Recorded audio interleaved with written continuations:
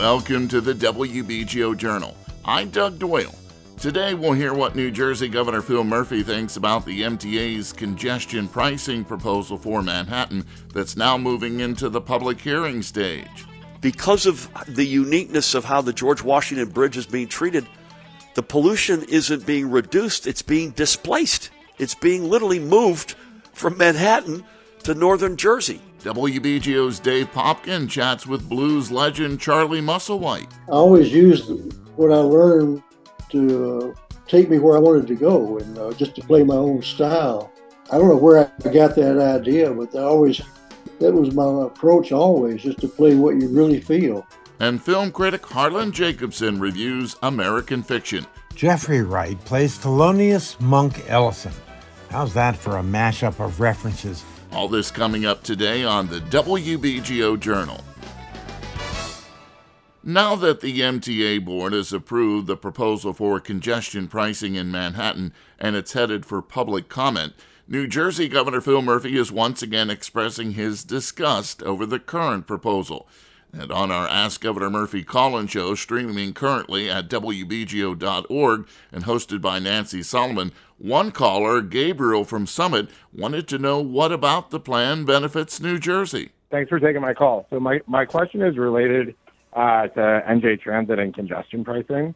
I believe very strongly in congestion pricing, but all of what I've heard so far is that the profits from congestion pricing are going to the subway, and New Jersey commuters are going to pay for that for the most part. So the question is, how do we get the tolls from congestion pricing reinvested in NJ Transit, and what are we doing about that? I love the question, and by the way, that would be one of the items on the table. We're pursuing this legally right now, so I probably can't say a whole lot about that, but you know, if this plan's going to go through in some form, we want some of the, to Gabriel's point, we want some of the scratch that we could then use to fill up that gap that you're talking about earlier. Listen, I literally mean this. I don't think there's a state with a better environmental record in the past 6 years than New Jersey. I literally believe that. I used to think California, but I actually don't believe that anymore. So and that's not like, and that's Gabriel not promising you that. That's actually been executed. So I say that to give myself some bona fides here. We're not against mitigating pollution. In fact, we're all in for that. But here's what this will do, particularly in the absence of the 2 extra rail tunnels, in where there was a cancellation of that project before I got here. Then the Port Authority bus terminal replacement, foot dragging on that forever and always. We're finally getting that moving.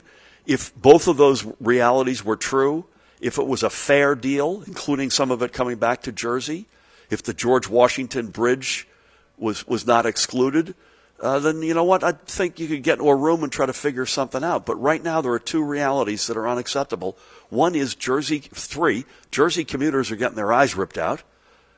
2, Jersey's not getting any of the money back, to your point, Gabriel. And 3, because of the uniqueness of how the George Washington Bridge is being treated, the pollution isn't being reduced, it's being displaced. It's being literally moved from Manhattan to northern Jersey.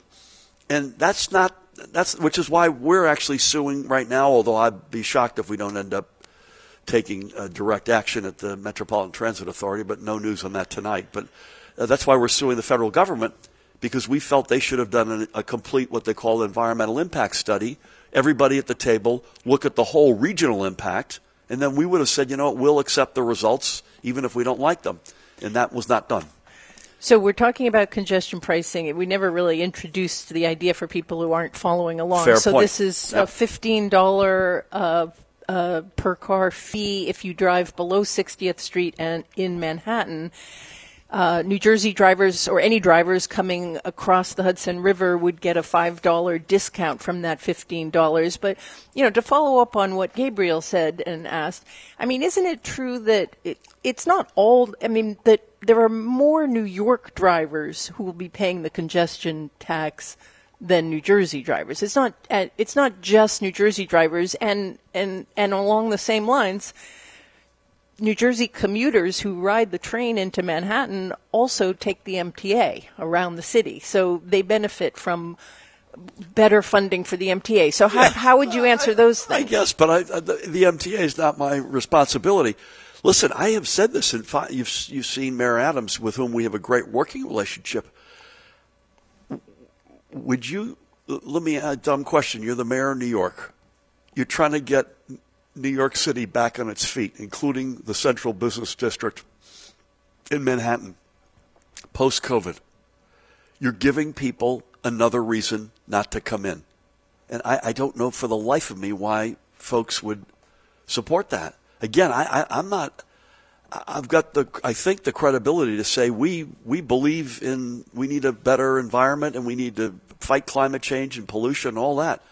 But this is just not, in my humble opinion, the right way to do it. They did make a couple of concessions, in fairness. Folks should also know that there's a separate board approved a plan, and I guess the MTA has preliminarily approved it, so it's out for public comment. And I would strongly suggest folks in New York or New Jersey to weigh in on and comment on that. They did make some concessions. Buses were exempted, which I think is a good thing.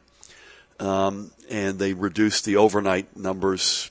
We wanted them to go to zero. They went down, I think, by 75%.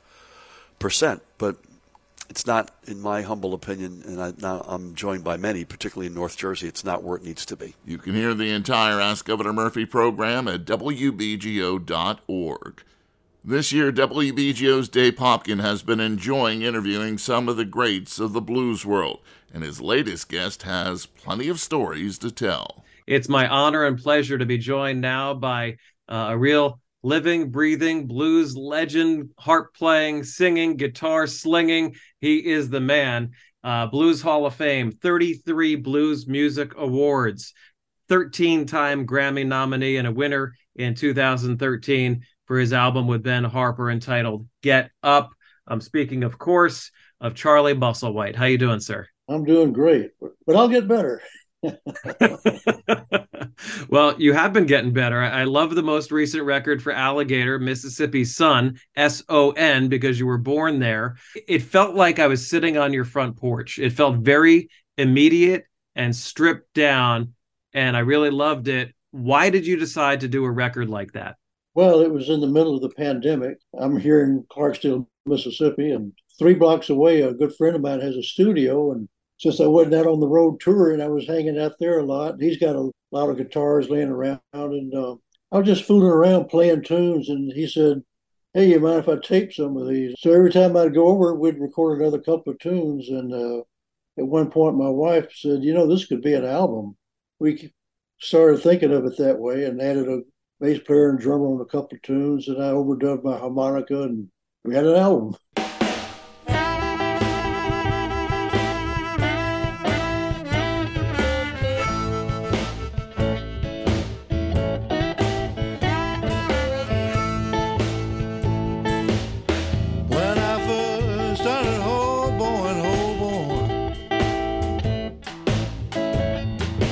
Took a highway to be my friend, to be my friend.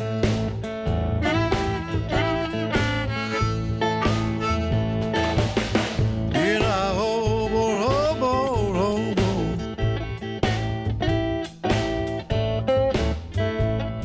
along, away from home, away from home.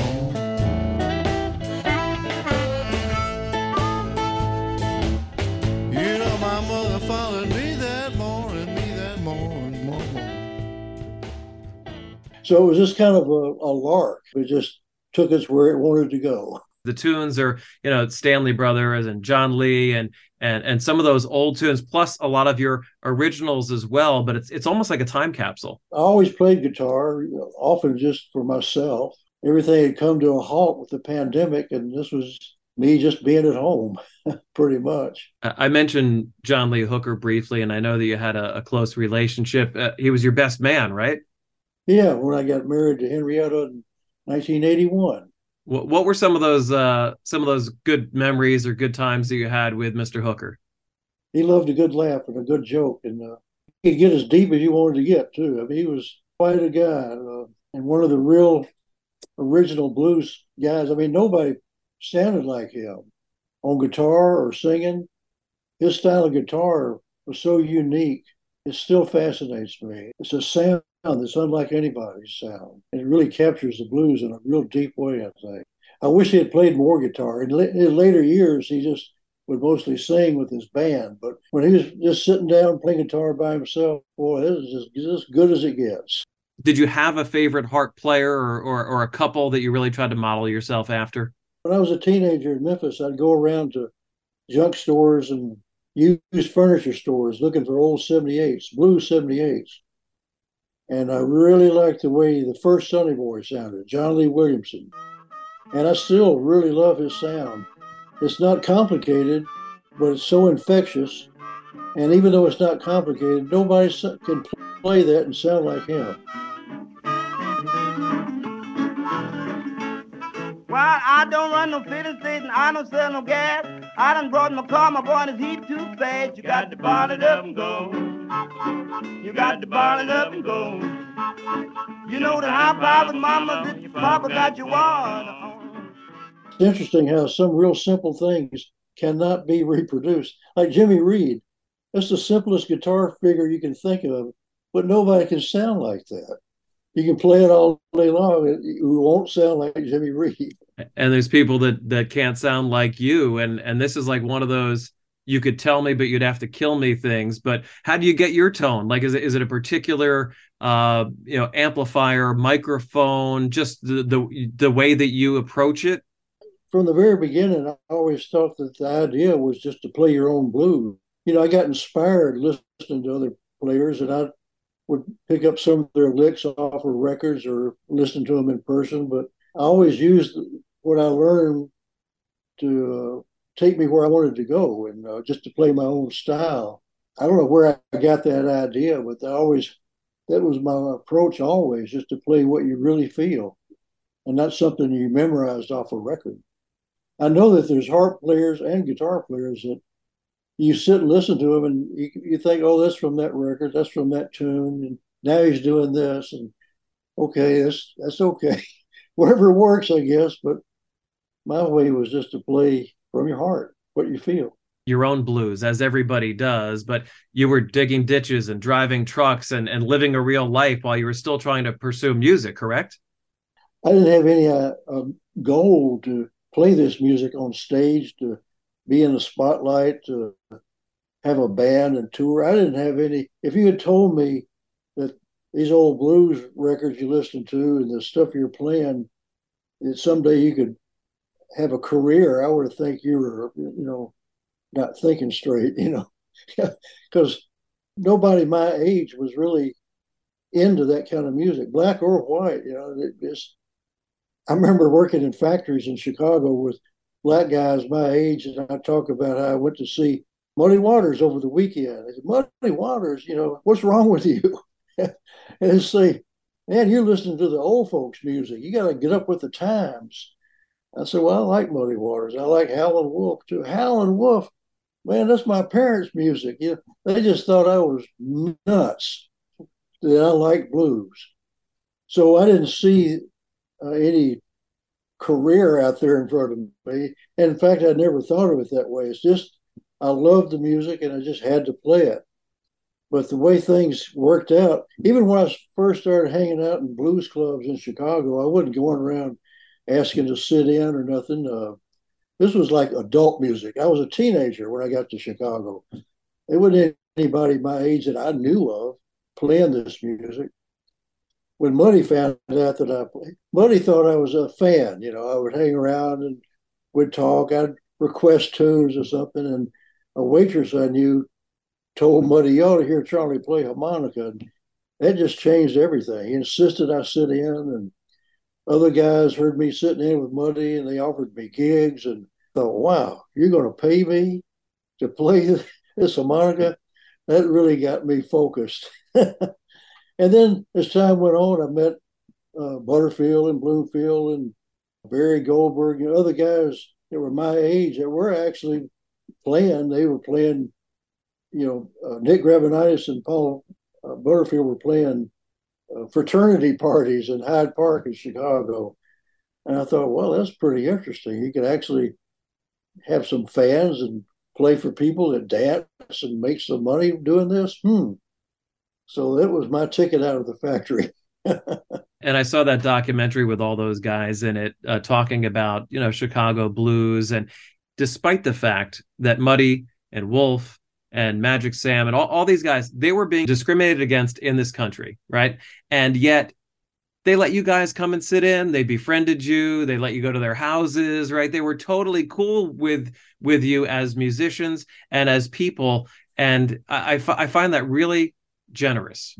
Well, the music was dying out. I mean, it was an end of an era as far as people were thinking. So here comes somebody that knows who you are, has your records, respects you as a person and a musician. I mean, they were really flattered that we would seek them out. And I would, a guy like me would show up at some of these rough little clubs alone and stay. And coming from Memphis, I already knew how to drink. And be there till they closed down. It was interesting to them, flattering, and how could they not appreciate somebody that appreciated them and respected them? So they were eager to pass on what they knew and to help a guy like me out. They're very encouraging. Who were the big guys on the scene when you were a teenager growing up in Memphis? Was it Elvis? I mean, Johnny Cash? I kind of knew Elvis. I had his phone number, and he would have parties around town. I could call him up and find out where the party was going to be. He would rent like a theater and show the latest, like 2 of the latest movies and a whole bunch of Roadrunner cartoons because Elvis loved the Roadrunner. Or he'd rent the whole fairgrounds or a skating rink or something, and it'd always go from midnight to dawn. So that was kind of fun. I can't say I really knew Elvis. We were acquainted. We'd say hi or something, but I don't think I ever had a real conversation with him. And I used to see Johnny Cash. He would come to the basketball games because his brother Tommy Cash played on the basketball team where I went to high school. And him and Dewey Phillips would be hanging out there. But I was hanging out down on Beale Street and with guys like Will Shade and Furry Lewis, Earl Bell and Willie Borum and Red Roby and Johnny Moment and a girl named Little Bit and a girl named Cat, learning the blues. I didn't know I was preparing myself for a career. I'd have paid a lot more attention. Yeah, like as great as Chicago is, and you're synonymous with Chicago, and as great as Nashville and New Orleans are, Memphis is a special music city. I went on a music junket visiting some of these cities a few years ago, and went to Nashville, it was great, went to Memphis, and it was just, the music was so diverse and there was so much soul there still. And you talk about the guys you play with, you can still walk down Beale Street and see 20 different kinds of bands. Well, when I was hanging out on Beale Street, it was the real Beale Street. Pawn shops and cafes and bars and the whole neighborhood. The whole neighborhood is gone.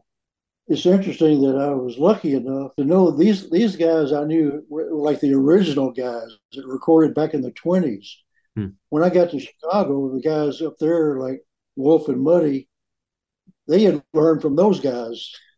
And or some of them just only heard about them on their records, and I actually got to know them. And then I got to meet Big Joe Williams in Chicago, and we roomed together. And he was like one of the last of the old time itinerant blues guys that knew Robert Johnson and knew Charlie Patton. That rooming with him was quite an experience. That's an education, I'm sure. You still have one of his guitars, right? A friend of mine lived near Big Joe and inherited a guitar of his. And then when he died, a mutual friend brought that by here in Clarksdale, and I just picked it up and played some. I just made up this instrumental. I never played it before or since. I don't even remember how it goes. It was just a spontaneous instrumental, and I call it Remembering Big Joe because I played it on Big Joe's guitar. Went to a store in Nashville. It's out there somewhere.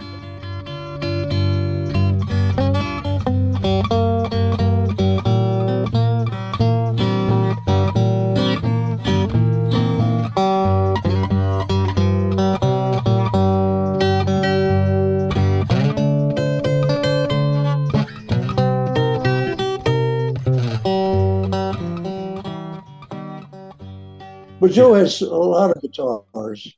You wouldn't call them a fine guitar. I'd pick it up and try to play it. The strings were like cables, but he just played it like butter. And he'd have like a shoehorn stuck under the bridge and masking tape and holes in it to stick the other three tuning pegs to make it a 9-string guitar. He could get a tone though. Couple of your best records that I really enjoy are with Ben Harper. And, one of them won the Grammy, as I mentioned, but you guys really seem to click.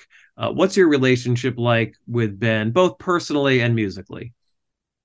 Well, we have been discussing making a new blues record, and there's been some talk of doing it in Memphis at Royal Studio with Boo Mitchell. And I think that'd be a great place to make a blues record. I couldn't get any better. But he's so inventive, and it seems to me he came up with a way of playing blues, but really modern, but at the same time with traditional feeling to it. His lyrics are so compelling, I guess would be the word. He comes up with great songs. Touring with him was really something because his audience, 99% or more, had no idea who I was. They never heard of me. But by the end of the night, they knew. I like to find ways to insert what I know into any situation. The same thing with Cyndi Lauper.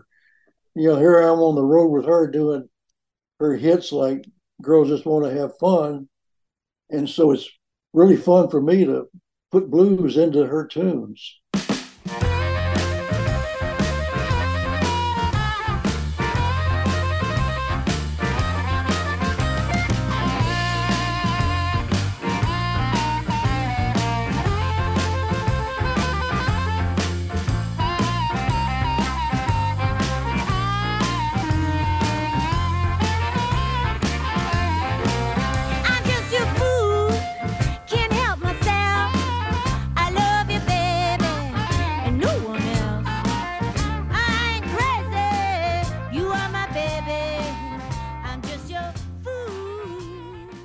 Charlie, I really appreciate all the time today.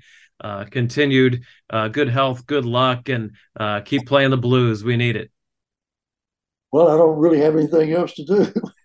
I love it, and it loves me, and it keeps me going, and it's endlessly fascinating, and I got lots more to do. It's great talking with you. You too, the great Charlie Musselwhite. You can hear Dave Popkin's full interview with Charlie Musselwhite at WBGO.org. American Fiction started under the radar at this year's Toronto Film Festival, but emerged as the festival's People's Choice Award winner. As it steps front and center in the end-of-the-year releases, our film critic Harlan Jacobson loves what the film is up to. Jeffrey Wright plays Thelonious Monk Ellison. How's that for a mashup of references from the offbeat jazz man to the Invisible Man author, who gets furloughed from his university modern American lit teaching job in L.A.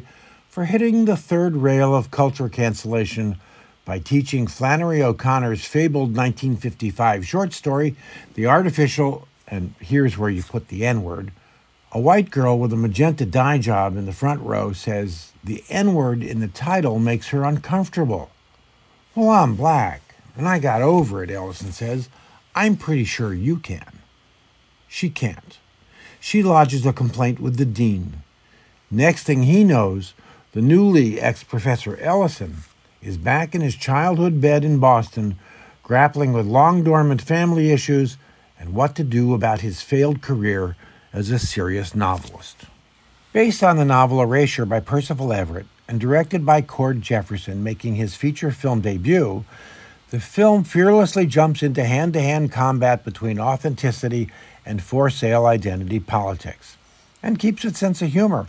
Ellison is appalled attending a book reading of the runaway bestseller We Lives in the Ghetto by Sintara Golden, played by Issa Rae, as a black woman author behind plate glass eyewear who's 10 or 15 years younger and grasps writing for the white marketplace way better than he does. Maybe it's worth noting that her first name, Sintara, is also an anagram for Old Blue Eyes. She's written her bestseller in Step and Fetch It, Blacklish, and it's a monster hit. Here, Monk drops in on Sitara at a sold-out authors panel. How did you come to write this book? What really struck me was that too few books were about my people. Where are our stories? Where's our representation? Would you give us the pleasure of reading an excerpt? Yo, Sharonda, girl, you be pregnant again? If I is, Ray Ray is gonna be a real father this time around. Wright's presence in a film always signifies serious territory. But here, he seduces us with his great power as a black humor comedian, with increasingly dire expression about the stupidity of the white culture market that beats authenticity to death. Much of the shading around Monk Ellison's character is contemporary family politics, much about the rivalry with his accomplished siblings, a sister, Tracy Ellis Ross, who's an OBGYN and gives more than she gets, a reprobate gay brother, dermatologist, Sterling K. Brown, whose preferences run skin deep, an Alzheimer-plagued mother, Leslie Uggams, now 80, who's forgotten the complicated family dynamic she created, and a potential soulmate across the street, a divorced lawyer, Erica Alexander, more of an idea about than a character who knows where the boundaries are, usually just after they're crossed. This is the state of the black middle class today that American fiction stakes out, answering the question, what fresh hell is this? And yet the film reflects something worth remarking. The Ellison family is torn apart by all the usual stuff, but it is warm, close, and loving. You want to belong to this family the way Americans in the 50s first looked at fictional Jews and decided whatever they were doing looked better than whatever white Anglo-Saxon Protestants were doing in power. Enraged by the appetite for bogus black, Ellison dashes off a rogue novel, My Pathology, purposely misspelled with an F, which he thinks is so evident a parody of the modern state of the black novel that out of embarrassment he creates a fictitious identity, Stagg R. Lee, as Jefferson ransacks culture for fun references. It's an anonymous author, an escaped convict, no less, to distance himself from the disgrace of shameless pandering. Wrong bet. Arthur, his agent, played wonderfully by John Ortiz, loves it. The Midtown white publishers, who can't wait to be honorary black revolutionaries, are wild to make the fugitive author the publishing sensation of the year, as if Ellison's convict somehow stumbled out of the famous party Leonard and Felicia Bernstein threw for the Black Panthers at the Dakota in 1970. It's rueful fun watching Monk and Arthur play out the con over the phone with the white publishers. Exasperated, wanting a way out of this farce, Ellison pushes the Ivy Leaguers even further by insisting on a title change to our culture's #1 four-letter word. The film waits a beat. What do you think they say? The editors love it. The F word it is. This has gone too far. Stagg R. Lee is still on the run from authorities. You haven't done anything. It's not like they can arrest you. Wish I could go back to not selling books. Is it bad to cater to people's tastes? People want to love you, Monk. You should let them love all of you. There's already so much buzz because of the movie deal. Michael B. Jordan is circling. We want to put him on the cover in one of those scarves, I guess you would call them, tied around his head. A do-rag? Do-rag, that's it. Do-rag and a tank top with the muscles showing. Somebody call the fire department. Complications ensue, of course. Ellison ends up on a 5-person National Book Award-style jury with Santara Golden and 3 white authors to name the book of the year. That's when Jefferson's script turns the camera around and looks out at the audience like the mythical bird that flies in ever smaller concentric circles till it disappears up its own farce. American fiction is funny, withering, and sticks the landing perfectly. And I'm Harlan Jacobson. Thanks for listening to the WBGO Journal, which is also now a podcast. You can hear all the past shows by going to wbgo.org/studios. In the meantime, stay tuned to the world's greatest jazz and blues station, WBGO, and WBGO.org.